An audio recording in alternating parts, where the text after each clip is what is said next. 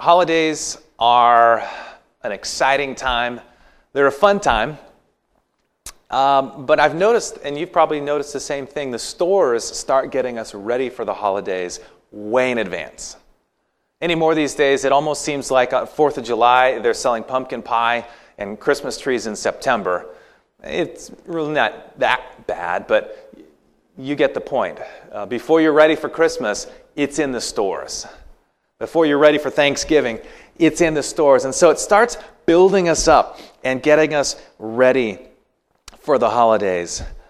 And there's a lot of enthusiasm that goes into it. Thanksgiving is my favorite holiday. And so I look forward to it, and we plan out our meals, and then you spend hours and hours cooking. But the sad thing I've noticed about holidays is they're just like any other day. They're only 24 hours long, and you can't slow down time to enjoy them extra long. You spend hours cooking for the meal, and then you eat, and then you can't eat anymore. And then the meal's over. And thank God for leftovers, but even those go away too. You get all excited for Christmas, and in normal years, seeing all the family and friends gathering together. And then Christmas comes and Christmas goes, and it's over. And for some people, they kind of get these post-holiday blues a little bit.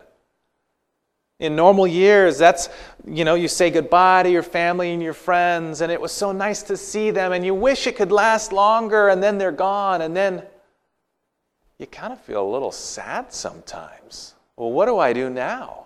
Well, thank God that there's New Year's I can celebrate. This will be great. And then the ball drops. The clock strikes 12 midnight. We're in a new year, and well, what do I do now? What do we do now? And you realize, man, my pants don't fit as well as they used to before the holiday season. And it's kind of cold outside. I mean, not really that cold in California, but cold for us. When I used to live in Michigan, that was cold. But I've become accustomed to the California cold. And so now, it's kind of cold outside today. It's only, 45 right now. And we get a little bit of this post-holiday letdown. We enjoyed them so much, and then they're gone. Sometimes we have this in the spiritual realm also. You go to camp meeting, and it's so exciting, and you see friends, and you go to meetings, and you hear inspiring speakers and messages, and you leave camp meeting on the spiritual high mountaintop experience, and you go back home, and you're back to work again, and you're back in your house again, and you're back to the regular routine again, and you think, well, what next? I miss where we were. Or maybe you can recall back to when you first gave your life to the Lord, and you can think back on answers to prayer, miracles that you experienced in your life that helped convince you, this is where I need to be. I need to be following Jesus. And it was so wonderful and so amazing. And then as the weeks and months and years went on, some of those answers to prayer seemed further apart than they were. Some of those excited, passionate feelings are maybe not there like they used to be.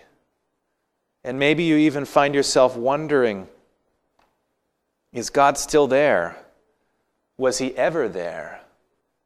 Did I really experience those things? Post-spiritual high, post-miracle blues.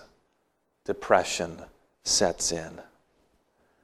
If you've experienced this or are experiencing it right now, let me just comfort you by saying, first of all, you're not the only one who's been there. All Christians have their ups and downs. All Christians